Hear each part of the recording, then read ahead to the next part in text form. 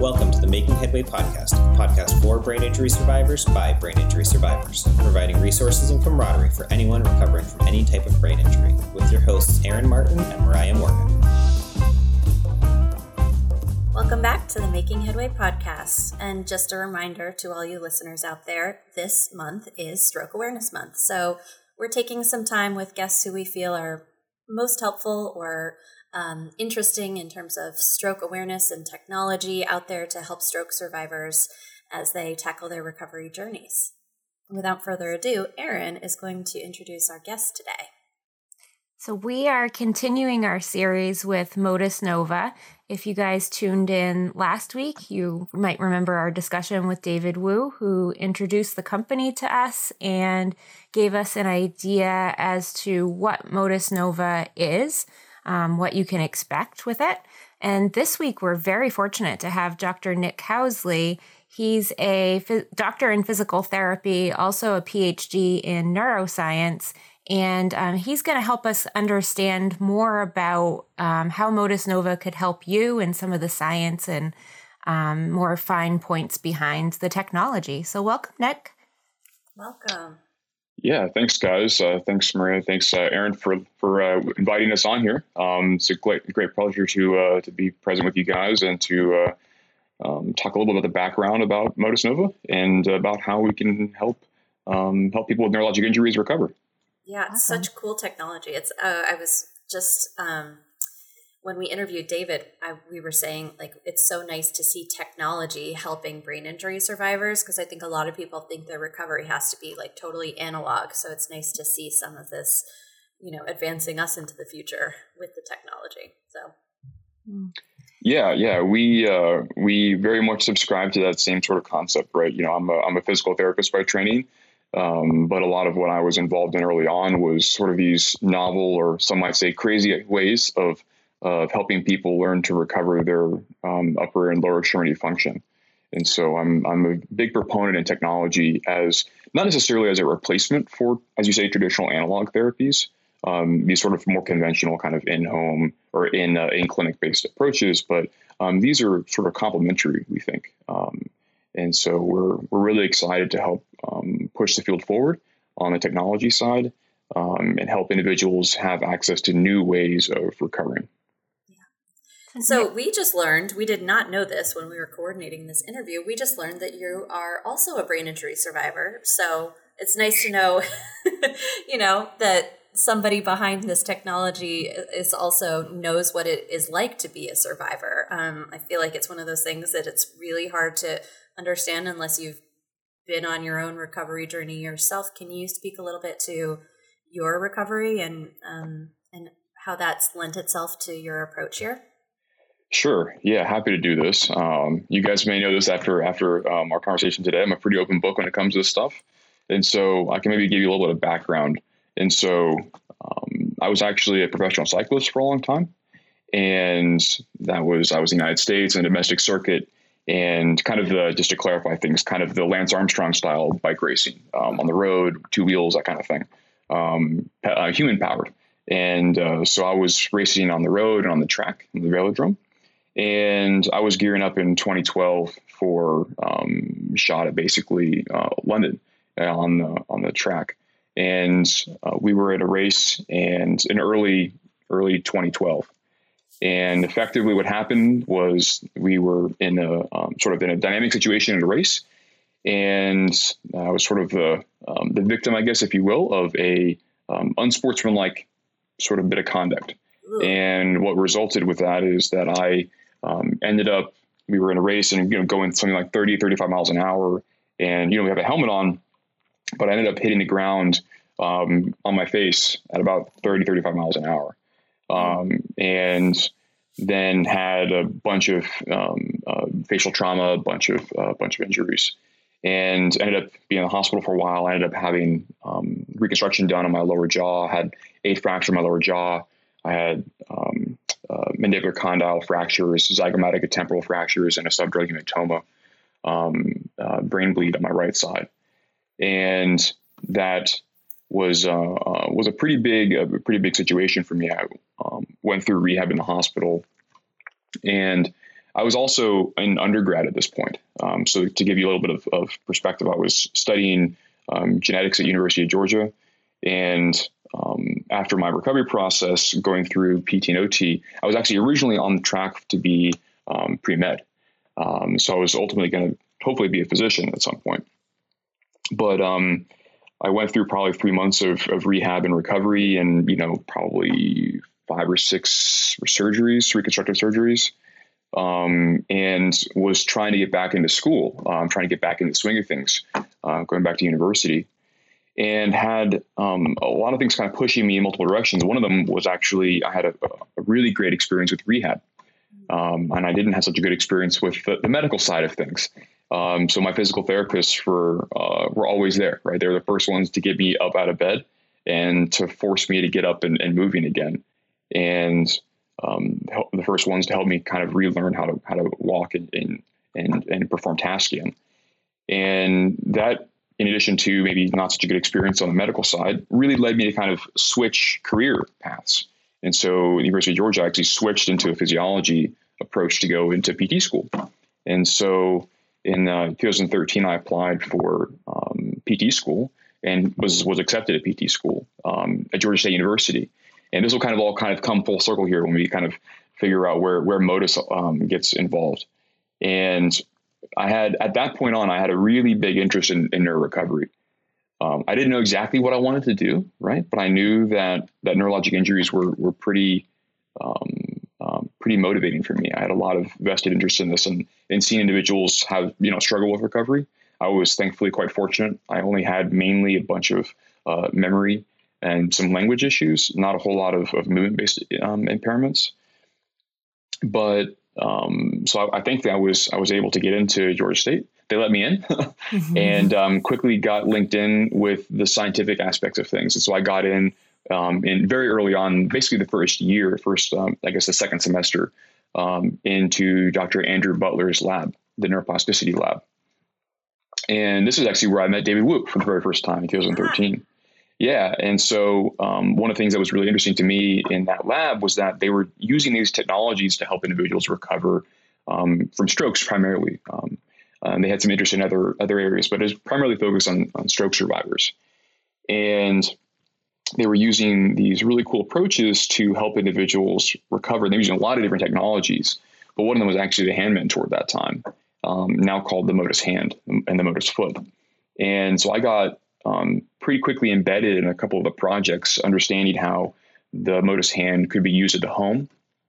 And, working with David as the lab manager at the time there, we kind of got to know each other and realized that it was still kind of a lab-based product at this point. It was still being used in clinical trials.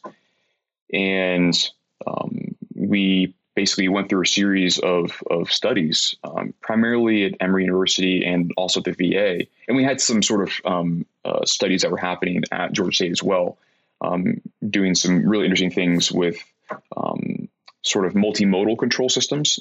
That's a really fancy word for saying using 2 different types of controllers to help someone recover. So instead of just like a robotic exoskeleton, we can pair it with something like using the tongue to actually augment their movements. It's kind of a really interesting concept. And there's some underlying neurophysiology about why that's the case. We can go into that later if we want to, or maybe that's another a podcast for a later date. But effectively went through all these clinical trials and realized that these approaches were really good and actually worked not only at sort of the clinic-based approach, but the main application that I was working on is these remote applications in the home. Because, if you can get to a clinic, you're going to get to see someone like me, a neurologic rehabilitation specialist, and you're going to get reasonably good care. But not everyone is that fortunate, right? In fact, if you look at some of the evidence, something on the order of only 1/3 of individuals who suffered a stroke at any regular period are getting even any direct contact with a therapist. And that's just not okay in our books. No. And so we designed these approaches that were originally, approaches being the Modus hand and Modus foot, were originally designed to be used in a one-on-one sort of operation. But that wasn't very scalable. And so we had to figure out ways in which we could make those technologies work in the home. And so with the VA, the Veterans Administration, they're very conditioned on helping veterans get care wherever they are. And so we partner with them to test and sort of trial and figure out all of these steps to get a technology that works in one-on-one to get it to work remotely wherever you are. So there's a lot of barriers that we had to overcome there, geographic barriers in terms of logistics, training, differences in technological literacy, these sorts of things that we had to sort of overcome. But after the end of about 3 years, we ended up publishing a couple of papers, writing a couple of book chapters on these things, and basically took the IP out and started Modus Nova. So I've been working with David since before Modus was Modus, really. And we're really working with the technology with David before Modus was Modus. And so I feel very fortunate to be able to be involved early on and kind of help take some ideas from rehab and being able to ensure that we have high level of clinical relevance continue, right? Because we're not just resting on our laurels with the technology we have now. We're actually really trying to improve day to day. And so that's kind of how I got involved early on, working with David on the clinical trials and the technology side of things. And then I went on immediately after that. I practiced a little bit in the neuro ICU and sort of neuro-oncology world, which is a bit of a different side of my research. Then I went and ended up getting a PhD in fundamental neuroscience and basic neuroscience. So then I understood, basically I studied how individual sensory motor circuits, these things that help us generate movements, actually operate under basal conditions. Like how does the system work under healthy conditions, right? We still, despite what people may understand, we actually don't know a whole lot about all these things, right? There's still a whole lot of left to be known about how we generate purposeful movement and how we respond in dynamic environments and these things. And of course, I was interested in not only how these things work under healthy conditions, so-called basal conditions, but also what happens as a injury persists or as some sort of perturbation happens. And so studying various models of injury and being able to study them at sort of a single circuit level up to kind of a network level behavior. And that's when I got my PhD and been working basically with Modus since then. And I was working with Modus as the director of clinical research and development throughout that time. Wow. So that's a little bit about me. Yeah. I mean, one of the things that we love to see is brain injury survivors who are turning something that is very traumatic upside down and saying, I'm going to make something good out of this. So, I mean, it's an amazing story of success for you. It's like, something that really altered your life and, for many could throw them for a loop, and I'm sure it was its own journey too, but bringing it back and doing some good for this community is, I feel quite fortunate, to be honest. I don't take that for granted. I mean, it stopped my professional racing career, but now I've had this amazing opportunity to work with survivors of neurologic injury and try my best to, do whatever I can to help them recover. Yeah. So that's something we've talked about a lot, Aaron and I, is like, you could easily look at a brain injury as something very negative, but neither of us would ever take the experience back because it's enabled us to do some good with the injury in a lot of ways. Yep. So side note, I'm also a subdural hematoma survivor on the right-hand side. So okay. All right. Subarachnoid for me. There we go. Okay. Yeah. So, so as the director of clinical research for Modus Nova, what is it that you do on a day-to-day basis for them, and what are you finding in your research these days? Yeah, so there's I wear a number of hats. I think the most central hat that I wear is making sure that the technology, the central pillar of what we do, is maintaining a high standard of clinical efficacy and safety for individuals across the country who are using the Modus hand and Modus foot. And so that is making sure that, because we're not just resting on our laurels with respect to the product, right? We're constantly adapting things. And so I'm working with the software engineers whenever they design a new user interface. We call, they're therapeutic exercises, but effectively they're just games, right? Mm-hmm. And making sure that interface of neurologic injury survivor and the actual exoskeleton itself, or the UI, as we say, is appropriate, right? There's a lot of nuances in that, right? It needs to be appropriately tuned in terms of the sensory feedback. It shouldn't be overwhelming. It needs to deliver the appropriate amount of feedback.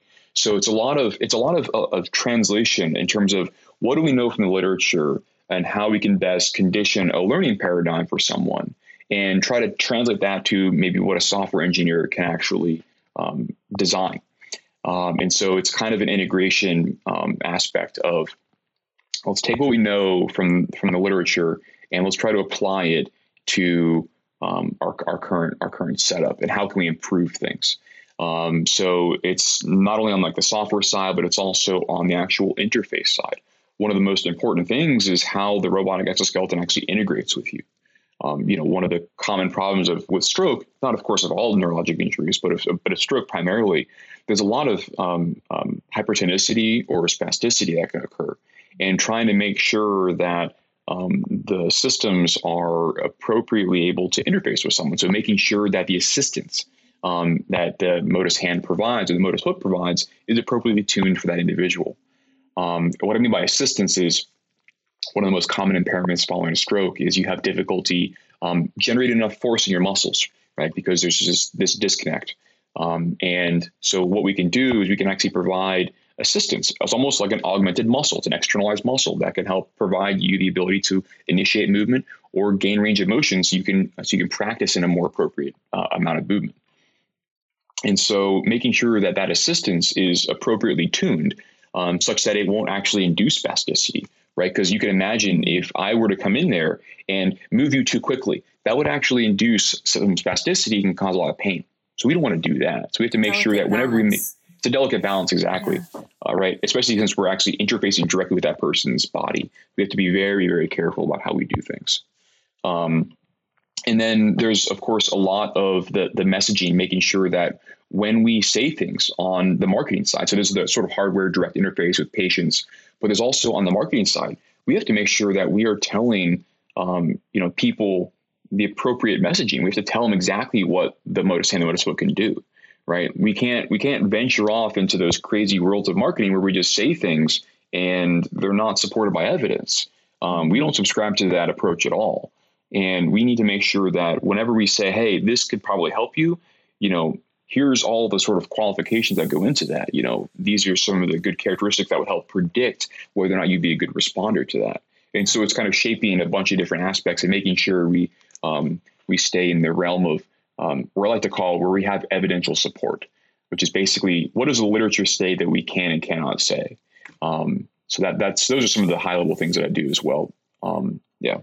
Yeah, that's good to hear. I mean, we feel a little bit of this on the podcast, but like our audience is a very medically vulnerable audience, and we want to make sure we're good stewards in what we're doing. And so we never want to be like promoting something or saying something that is somehow going to cause harm down the road. We want to do our best to be, translating messaging and interviewing folks so that people are getting good out of it and it's not a hoax in any way. So it's nice to hear that actual corporations are doing that too. With this community. And it's a hard thing to do, right? Because, it's, you have to, I think that the challenge comes from the translating like the primary literature, right? If you go read some of my scientific papers out there, that may not be accessible to everyone. Mm-hmm. And so there's a gap, a chiasm, if you will, between what the primary sources mean, the actual published literature say, and what's maybe digestible by, everyday individuals who have neurologic injuries or their care partners who maybe don't have that training. And so I think a lot of what happens is, and I don't necessarily think that people or companies that don't do this well are not trying to do this maliciously, but I think it's challenging to actually take those primary sources, the evidence, and actually change it into some terminology that can be accessible and supported. So I think I'm really glad that you guys do that, and it's a challenging thing for us to do, and we do our best. You guys are in a really interesting position, it occurred to me, because I don't know how many people or companies have as much real-time information about stroke survivors or anybody, brain injury survivors in general as you do, because of the device and the fact that people are using it regularly. How do you take that data to evolve the device, or do you? I mean, that's good question. Yeah, no. So this is actually, I realized I didn't actually answer your question that you said earlier about what is the current stuff going on? What's the current research?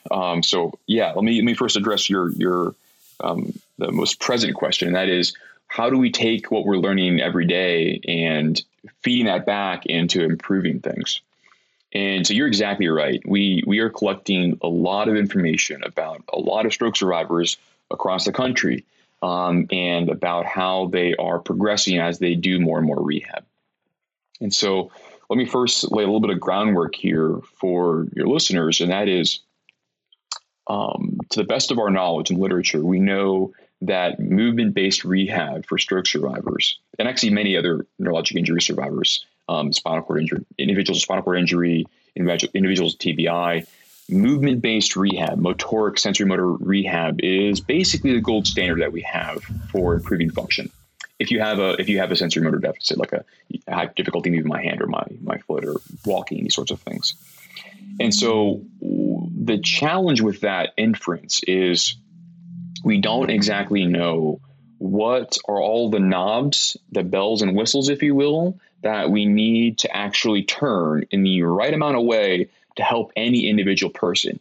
We know on average that if we do more rehab, we get better outcomes, just because that's what the aggregate of the data says, right? You can do all these statistical models and you can figure out, if we do more rehab, we get better. But that doesn't speak to any individual patient, any individual survivor of neurologic injury. And that's simply because, and I imagine David brought this up, it's not a tractable problem in the current healthcare system. Because an hour of doing an intervention is not like giving in a pharmaceutical trial. Those are expensive, but it's really cheap to manufacture one additional pill. It's a lot more challenging to actually do another hour of rehab, right? That's probably $100, $120 an hour, because that's what the therapist time and the clinic time and all that, and the other. And so we just don't know all of those parameters, those characteristics of an individual and their rehab as they interact. What's the best combination of things to do? And so what we have now is, now that we have these systems in the home, collecting data at a high frequency, something like between 20 and 50 times a second, multiple sort of streams of data about your movements, your forces, these sorts of things, your success, we can actually start to piece out and uncouple what are the most important parameters. And we can do this not only in a retrospective way, where most clinical trials, you get a bunch of data and you do some statistics on it and you see, this works in this way. We think it does as associated. Or in some of the the biggest trials, that maybe that you can actually get to some causality. But with us, what we can do is we can look at the individual characteristics of each person. We can watch their progress over time. And then we can make sort of subtle changes as they progress. All these things can change independently. So let's say you and I are both doing rehab with the Modus hand right now, and you're making progress, but I'm not. And maybe we're doing the exact same rehab. But then what can happen is the algorithm that's watching the data come in and watching your progress go in, seeing basically how good is Nick today as he was compared to yesterday. And let's say that wasn't that good, and the day before he hasn't made any progress. Okay, well, we need to maybe make some modifications to the parameters. And then we can draw inferences from that parameters, like say, hey, maybe he needs to do more rehab. Maybe he's not such a good responder. Maybe you guys are a real good responder and you don't need maybe an hour, 2 hours of rehab a day. Maybe Nick needs a lot more. Or alternatively, maybe Nick needs to have much less rehab. He's actually overtraining, this idea of overtraining versus undertraining. So it can go both ways. And so what we can do is we can actually take all this data and start to do individualized modifications to rehab programs. And we can do this with much higher fidelity than what a clinician can do, an occupational physical therapist can do, because they just don't have that many touch points, right? That's really the challenge with trying to do this with rehab, like standard clinical model, is there's not enough touch points. There's not enough evaluations. There's not enough kind of tests and measures that can be done to assess those changes over time. But what we do now is, and I've talked about this many times, I've given some nice lectures. I recently won at American Society of Neurologic Rehabilitation. We talked about actually coupling together the therapy and the assessment, right? For a long time, those things have been uncoupled where, I do some rehab to you, we do some rehab together, and then I do an assessment. I do some goniometric measures. I ask you to pick up some objects and time you. But now we've actually coupled those together. And so every time you're doing rehab, you're also being assessed.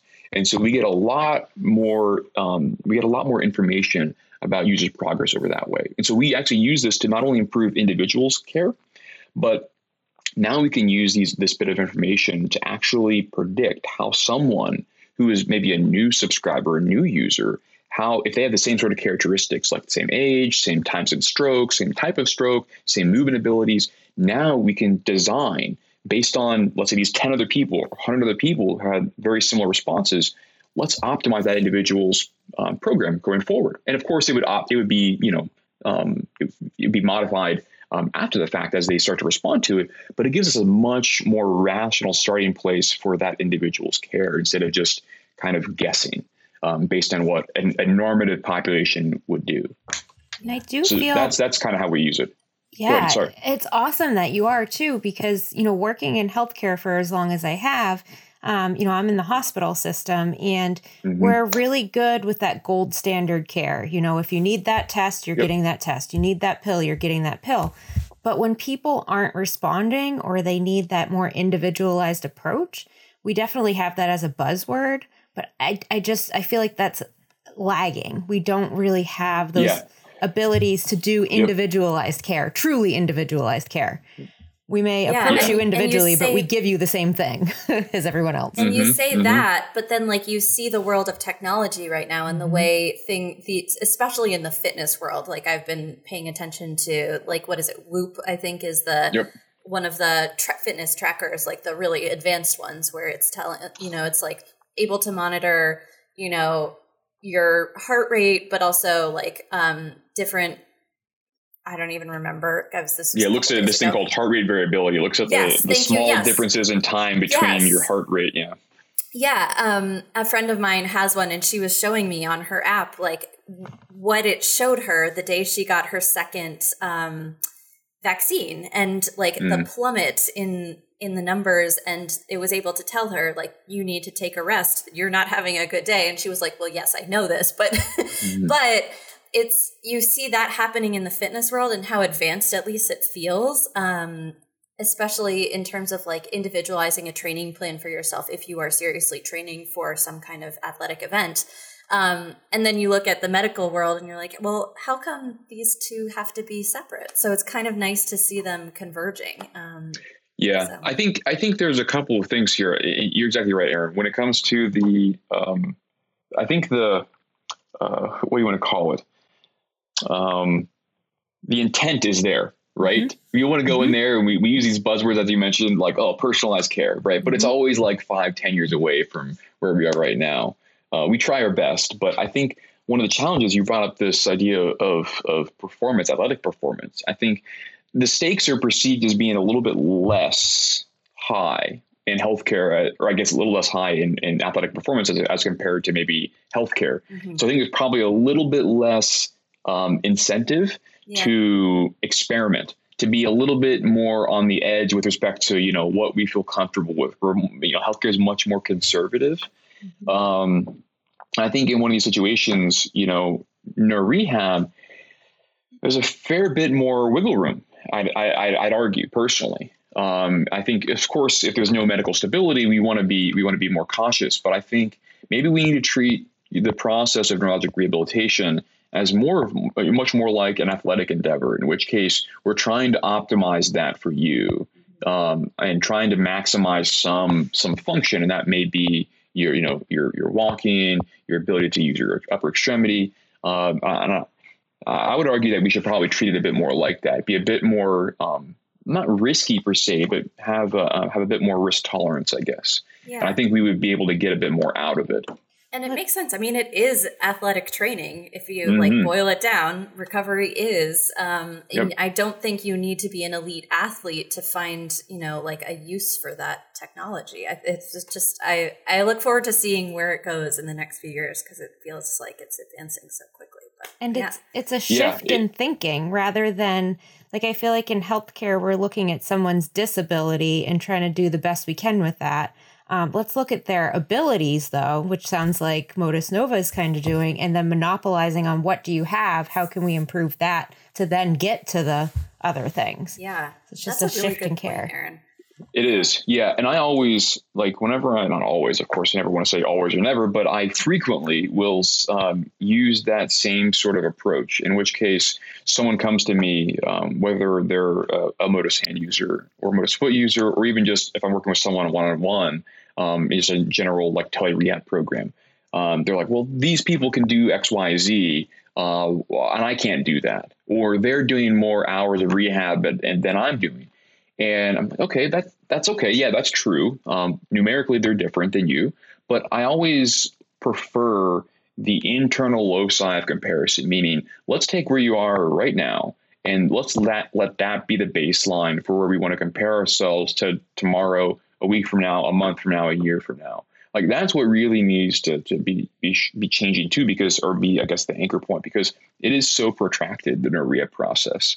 And we just need to take that, I guess, take that approach. Yeah. So Nick, and you mentioned too. Oh, go ahead. Sorry, Aaron.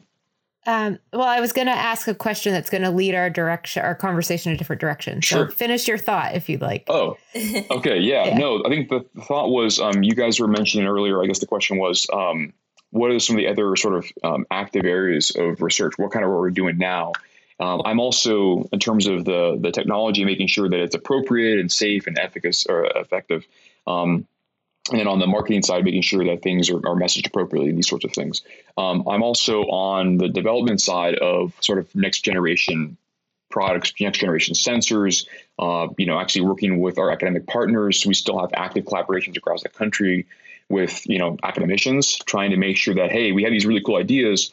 Let's work with an actual expert in the field, whether it's biofeedback, whether it's novel sensors, these sorts of things. And so we've worked with a couple of teams across the country, mostly in the Southeast, is because where we are, but to develop some sort of next generation systems. Most notably, different sensors. So one of the areas of real interest for me is the subpopulation of stroke survivors who are, let's say, have very little to no active movement. They are a group of individuals who are, let's say, have least access to rehab from an already subpopulation of people who are very, very, don't have a lot of access. So something like 10 to 20% of stroke survivors who can't really engage in even traditional types of rehab. And so working with some academicians here in the Atlanta area and some scientists to develop some sensors that would help give them access to the Modus hand with a novel sensor. So instead of relying on a kinematic-based sensor, which is appropriate for the vast majority of stroke survivors. But for that subset of people who are not appropriate for that, we want to have a way in which they can still engage in this. And so we've developed two sort of approaches to help them gain access. So that's another sort of side of what I do as well on the sort of frontiers of technology and neuro rehab. And actually, what you just said there helps lead into what I was going to ask you. When we're thinking about, perfect. You read my mind. When we're thinking about hand and foot, for me, I'm thinking of those as more of those fine motor, intricate, maybe smaller muscle groups. How does this translate into this larger population of people that have hemiparesis, which for people that don't know the terms, you can't move your whole arm. So why are we starting with your fingers? Or you can't even walk because your leg's not moving. Why are we focusing on the foot? Yeah, that's a good question. I think that it's good to mention that there are different ways. There's a lot of different robotic systems out there that are maybe like whole body exoskeletons, these sorts of things that would be maybe more appropriate if you have something like, or you'd think at first pass, it'd be more appropriate for someone with a full upper extremity hemiparesis. And that may be the case, but if you look at the literature actually kind of parses things out into sort of whether you're working on proximal versus distal muscles. And when you actually focus, when you do the comparison, the straight up comparison, you actually see that if you focus on the proximal muscles, maybe in these sort of whole body gross motor arm functions, You're exactly right, Aaron. You do get some improvement there, but you don't get any carryover to the distal extremity, like your hand and your fine motor skills. But what's really interesting is if you actually focus on the fine motor skills, you actually get carryover to the more gross motor skills, which is really surprising. So there is this sort of non-equal relationship, this non-equal sort of carryover effect that's present. And to be honest, the fundamental underlying mechanisms are not entirely known. There's a couple of things that I can kind of back up to in terms of support. The way that our circuits are wired with respect to the cortex, they're actually designed in functional networks. And so when you actually kind of peer down to the cell level, they're sort of cohabitating with neurons that actually help you do a whole body, whole arm movement. And so if we focus on individual segments that drive a function, which is basically we function with our sort of end effectors, if you will, our feet and our hands and our arms, you actually get activation in these more proximal segments.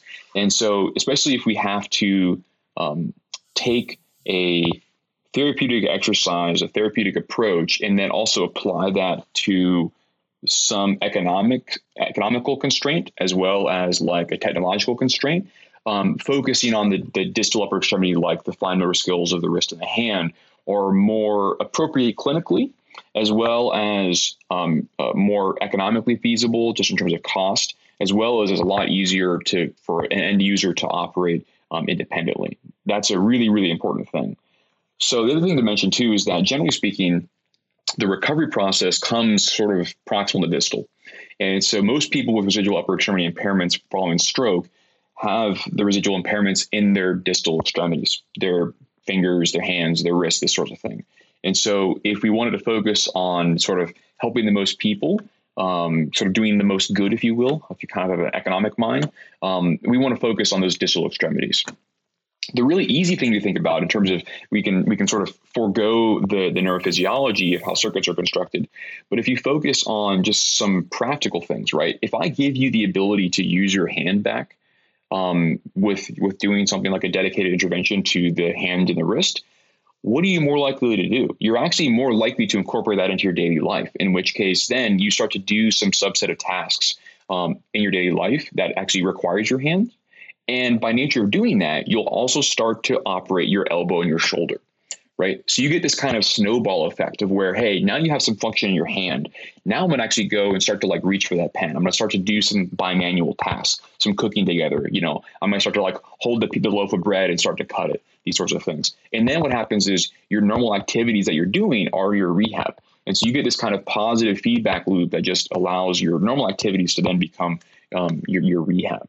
And so that's a much more of more easily accessible idea of why we want to focus on the distal extremity.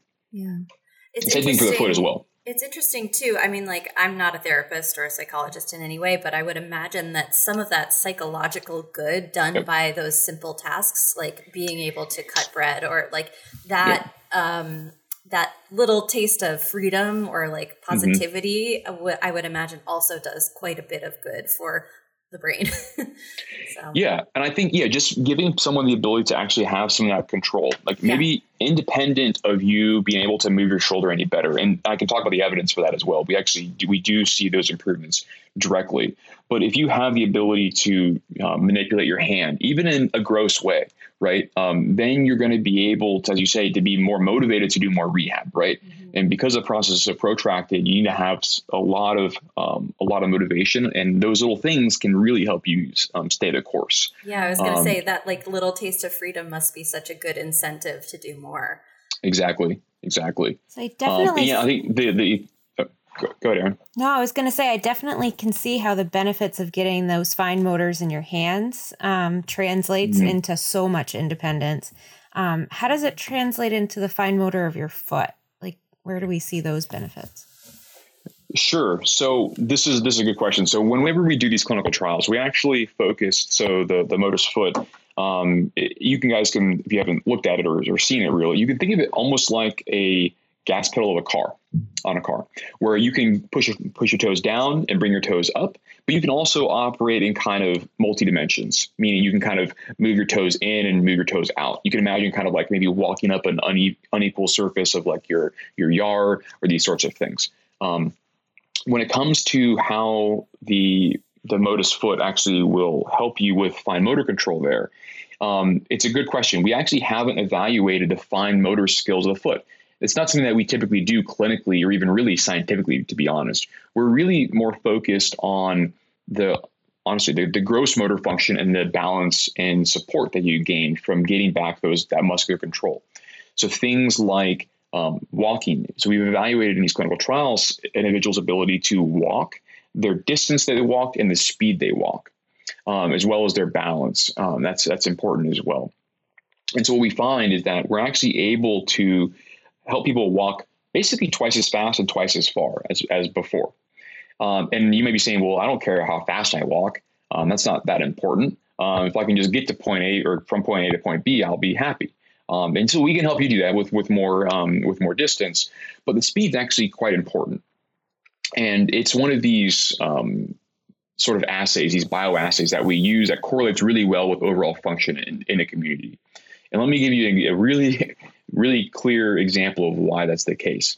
Imagine you're walking in your town right now and you approach a stoplight and you are waiting at the stoplight, and then the light changes, and then you get a set amount of time to walk across that street, right? Mm-hmm. Now you have to make it across that street in that amount of time. If you can't do it, you're going to be in a really potentially dangerous or precarious situation. And so the speed in which you can walk is actually quite predictive of how safe you are going to be, not only from walking around in your own home, but also in the community as well. And so, we can maybe get into the details about why, whether or not those times need to be changed and have more adaptability to individuals with neurologic injuries. But again, that's probably a conversation for a different podcast. Somebody who got hit by a car in a pedestrian crosswalk, you really hit that point home for me.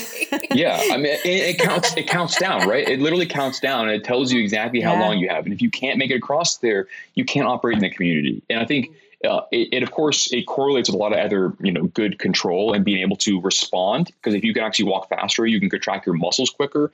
If you can contract your muscles quicker, then you're able to actually put more power down, which means you can actually walk farther and faster, but it means that you can also respond to dynamic stimuli. So what happens if you get bumped and you're walking? You need to be able to adapt to that and be able to stop yourself from falling over. Falling over, breaking hips and these sorts of things, not good, right? We want to avoid those things at all costs. And so being able to have that ability to dynamically respond in the appropriate time course, really, really important.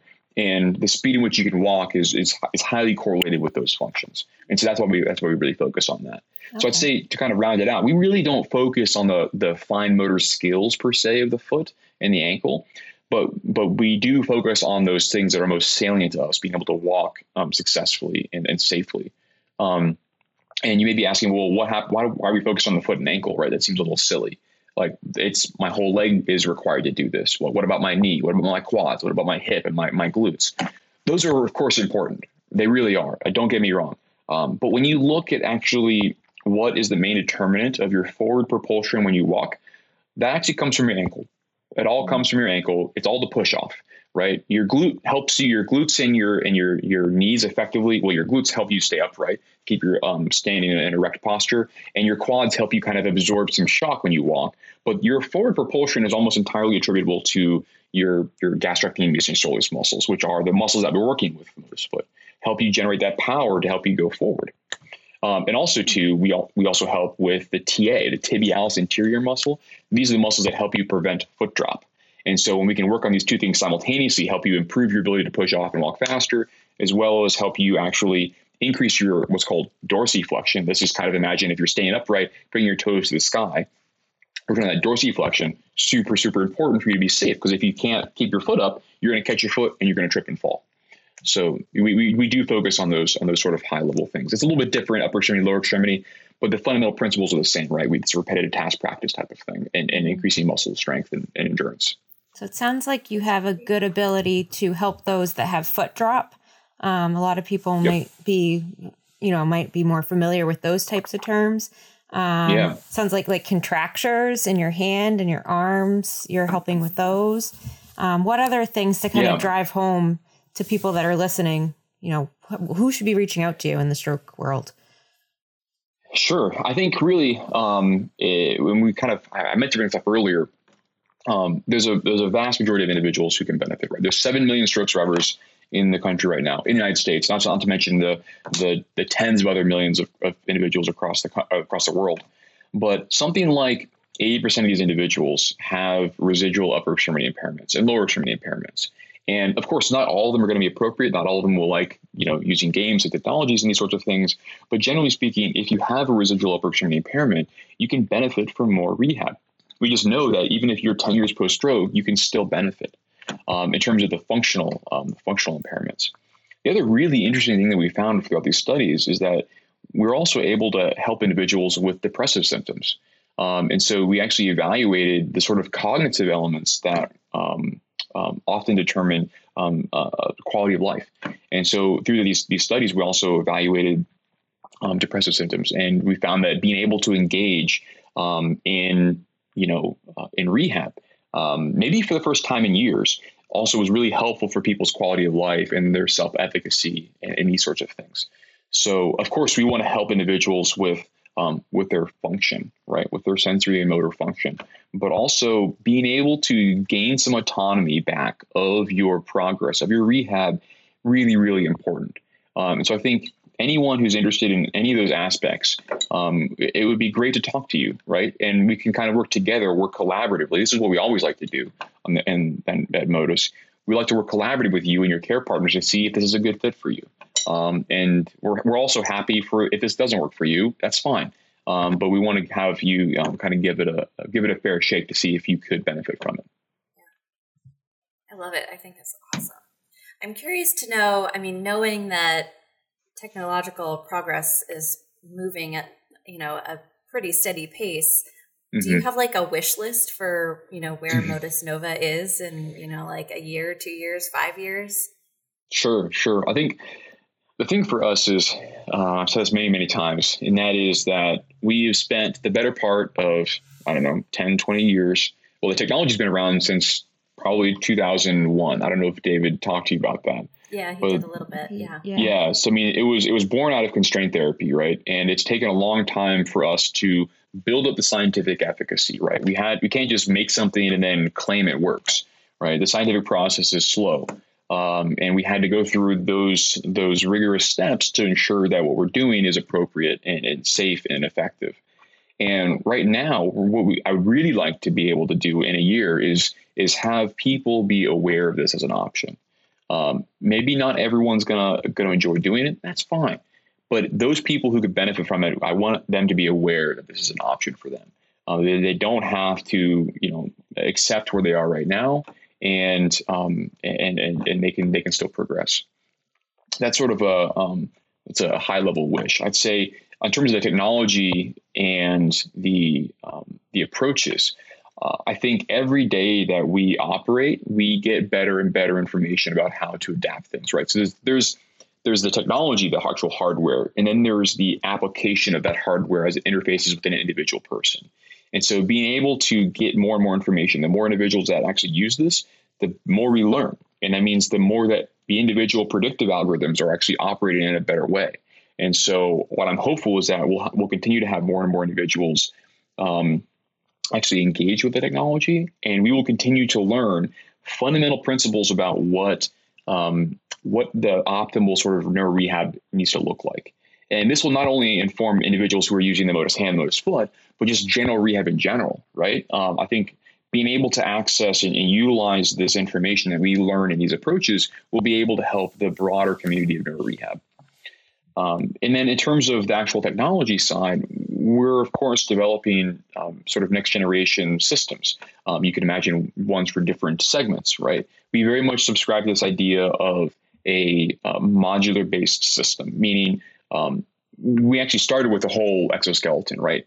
Shoulder, scapular, elbow, wrist, and hand. But those are really difficult for people to use. And so what we actually landed on, as we talked about earlier, is a system where you are using just sort of a modular approach at a given segment. And so we're actually developing now the next generation of modular approaches, going up the upper extremity and down, I guess, up the lower extremity as well. So you can imagine ones for the knee and the hip and the elbow and these sorts of things. So I think that's of course on the technology side. I think also on the clinician side, we were very, very interested in helping sort of expand access to tele-rehab options for OTs and PTs.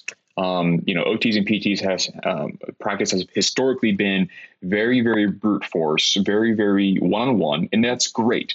But I think when you just do the simple math, and I'll just do the simple math for you really quickly, there's 350,000 OTs and PTs in the United States right now. If all of them worked 100% of the time and 8 hours a day, 40 hours a week, at 100% efficiency, they would only be able to address 10% of the actual need of all the stroke survivors. Wow. And that's all of them.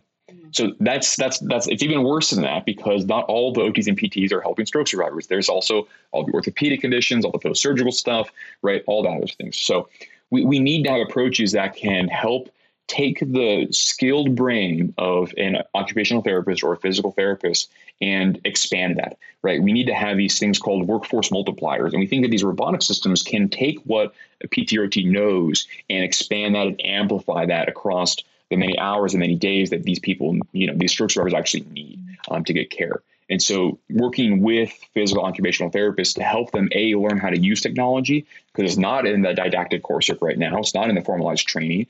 And also being able to help them do this remotely, so independent of geographic restrictions. And so those things are really kind of probably my high level goals in the next year. We're starting to do all of those things. It's just, I'd like to really see them to come to fruition in a year or so. Well, and thank God that you are, because as the baby boomers need more care, we're quickly running out of providers. Yep. And we need to address exactly. that. We aren't going to have enough people to care for everyone. Yeah. And this is not only a PTOT problem. That's just the one that's most salient to me. But I imagine this is also true for nursing, physicians, et cetera, et cetera. Yeah. Yep. It's a healthcare Well, I mean, problem. there's that, but also like I was laughing. So I work in marketing, Nick. So, but we were kind of joking in my office a couple days ago about the aging millennial and how like a lot of us who work at my agency are millennials, but we don't really want to acknowledge that we're now the aging millennial, but it's a thing. And we were chuckling actually when we interviewed David about like being a child of the 90s and loving certain kind of video games. And this is like the perfect solution for the aging millennial who's dealing with stroke recovery. Honestly, it's like a double whammy. But, I think that's the thing, right? Because, we also have to adapt to the next generation of people who are going to be using this, right? And there's going to be an expectation, and actually is already an expectation, right? There are young stroke survivors. They're not all above 65, right? We work with people as young as 5 years old who've had strokes, right? And so there is a change in the expectation of the convenience and the accessibility of their healthcare, right? And we think that is we're rising to meet that need and that request, and simultaneously also offering this as something that could be interesting to individuals who are not so technologically maybe savvy or used to these approaches. I mean, like every single person on this earth is aging right now, and the reality is the aging millennial is the generation that, was an early adopter of the iPhone, and they have a very different, have a very different way of approaching technology and our expectations of technology. So I feel like you guys are sort of like primed for that as we keep aging. So, yeah. Yep. I have another question. I love all this. I do too. Sure. I have another question that might go into the weeds, and I know time is running down, but you had mentioned the tongue with some of your treatments. Yeah. So and I just wonder, is this the idea of activating other areas of the brain to stimulate areas that are around it to start working again? Can you speak to that just a little? Yeah. Sure. So Nurse there was Erin swoops in. Oh, what's that? Nurse Erin swoops in. I know. Just interested. Yeah. Sure. So unfortunately, we're on a podcast right now, so you couldn't actually see me, but I'm a violent gesticulator, right? So I will, as I'm talking, I will use my I will exclaim with my hands. we all do this, right? We're humans, right? We actually, independent of language, independent of ethnicity, heritage, whatever, we all do this basically. And the reason being is it's a form of communication, right? We actually rely on this to help message. And insofar as it's baked into our neurophysiology. So if you were to do neurophysiologic studies of the cortex and the motoric area, the motor cortex, you actually can see that there are very powerful connections between the upper extremity networks and the tongue networks that actually control sort of motoric language. And it turns out that these things also co-activate because we gesticulate while we're talking.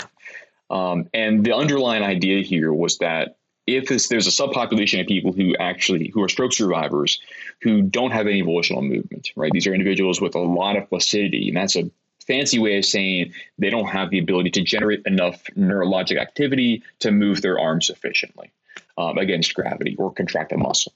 And the underlying idea of this original study was, could we leverage the tongue to help synchronously activate the motoric area of the upper extremity with the hope of regaining some of those networks?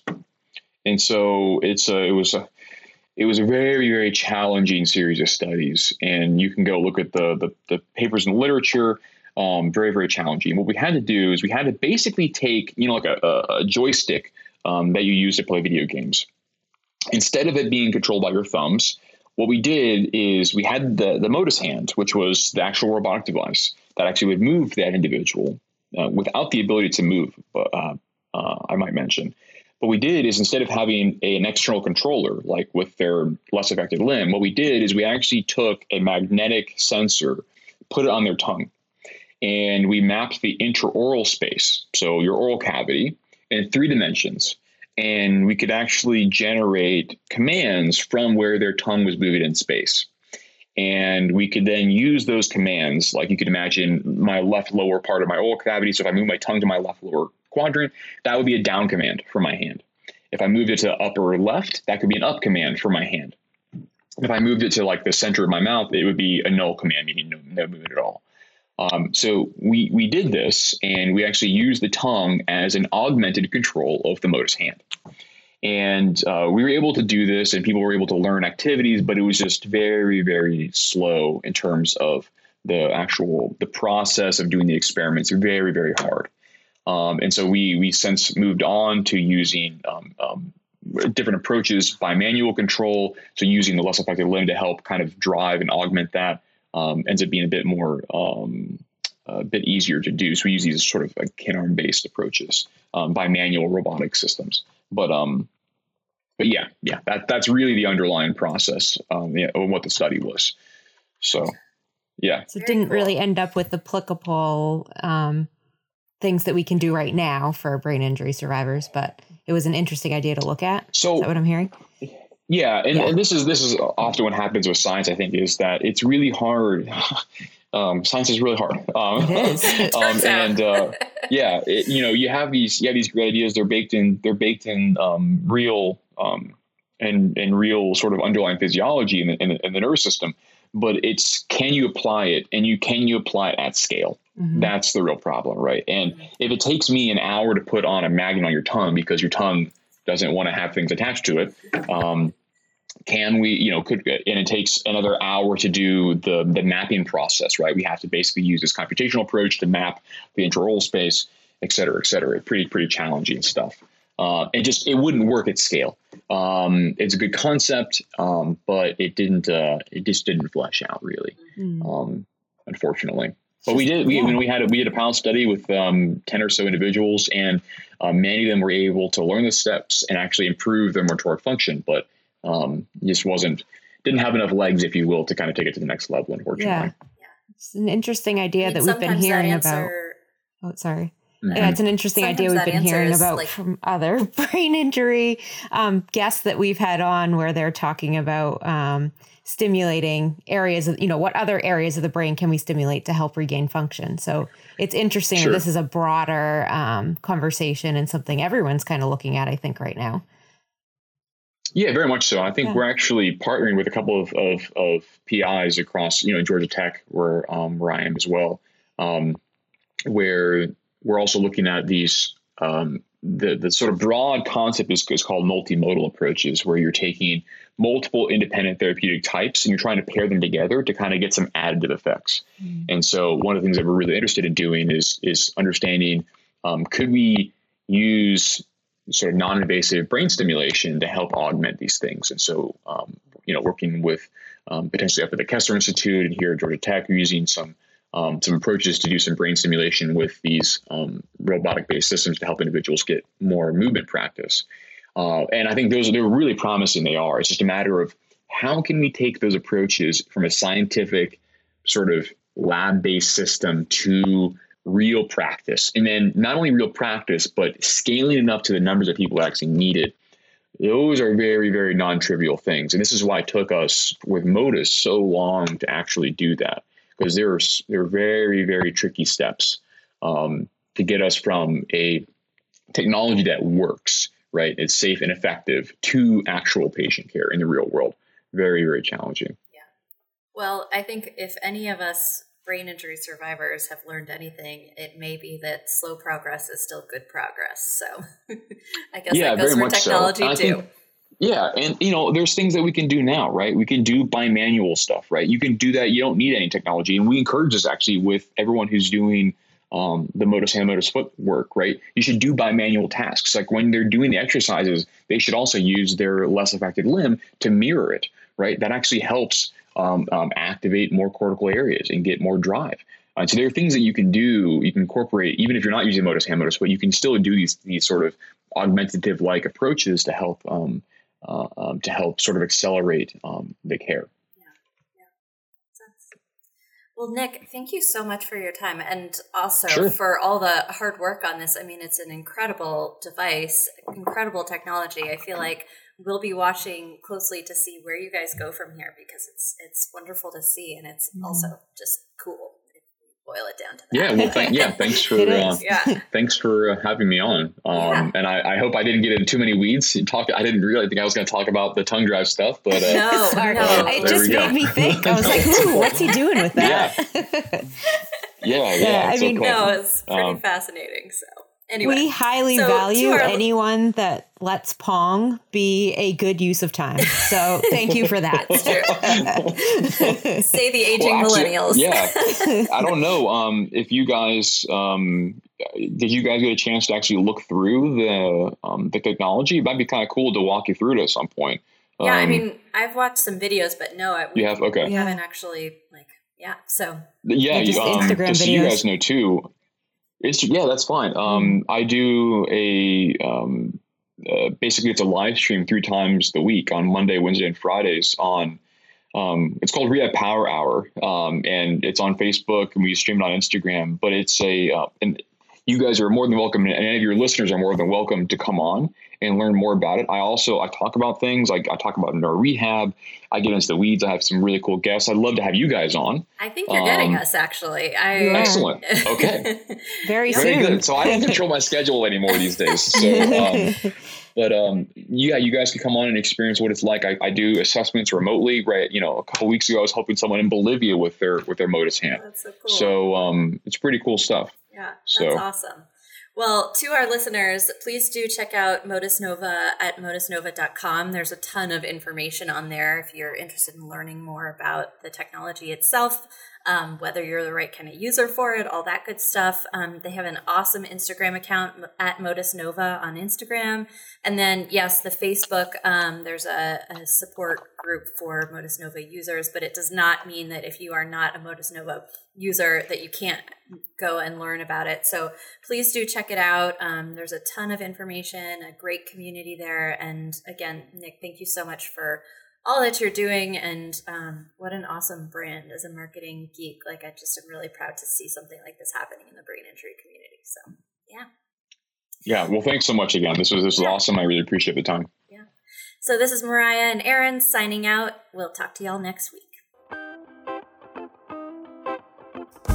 Hey everyone. In case you're wondering what Aaron and I do for a living, it's not podcasting.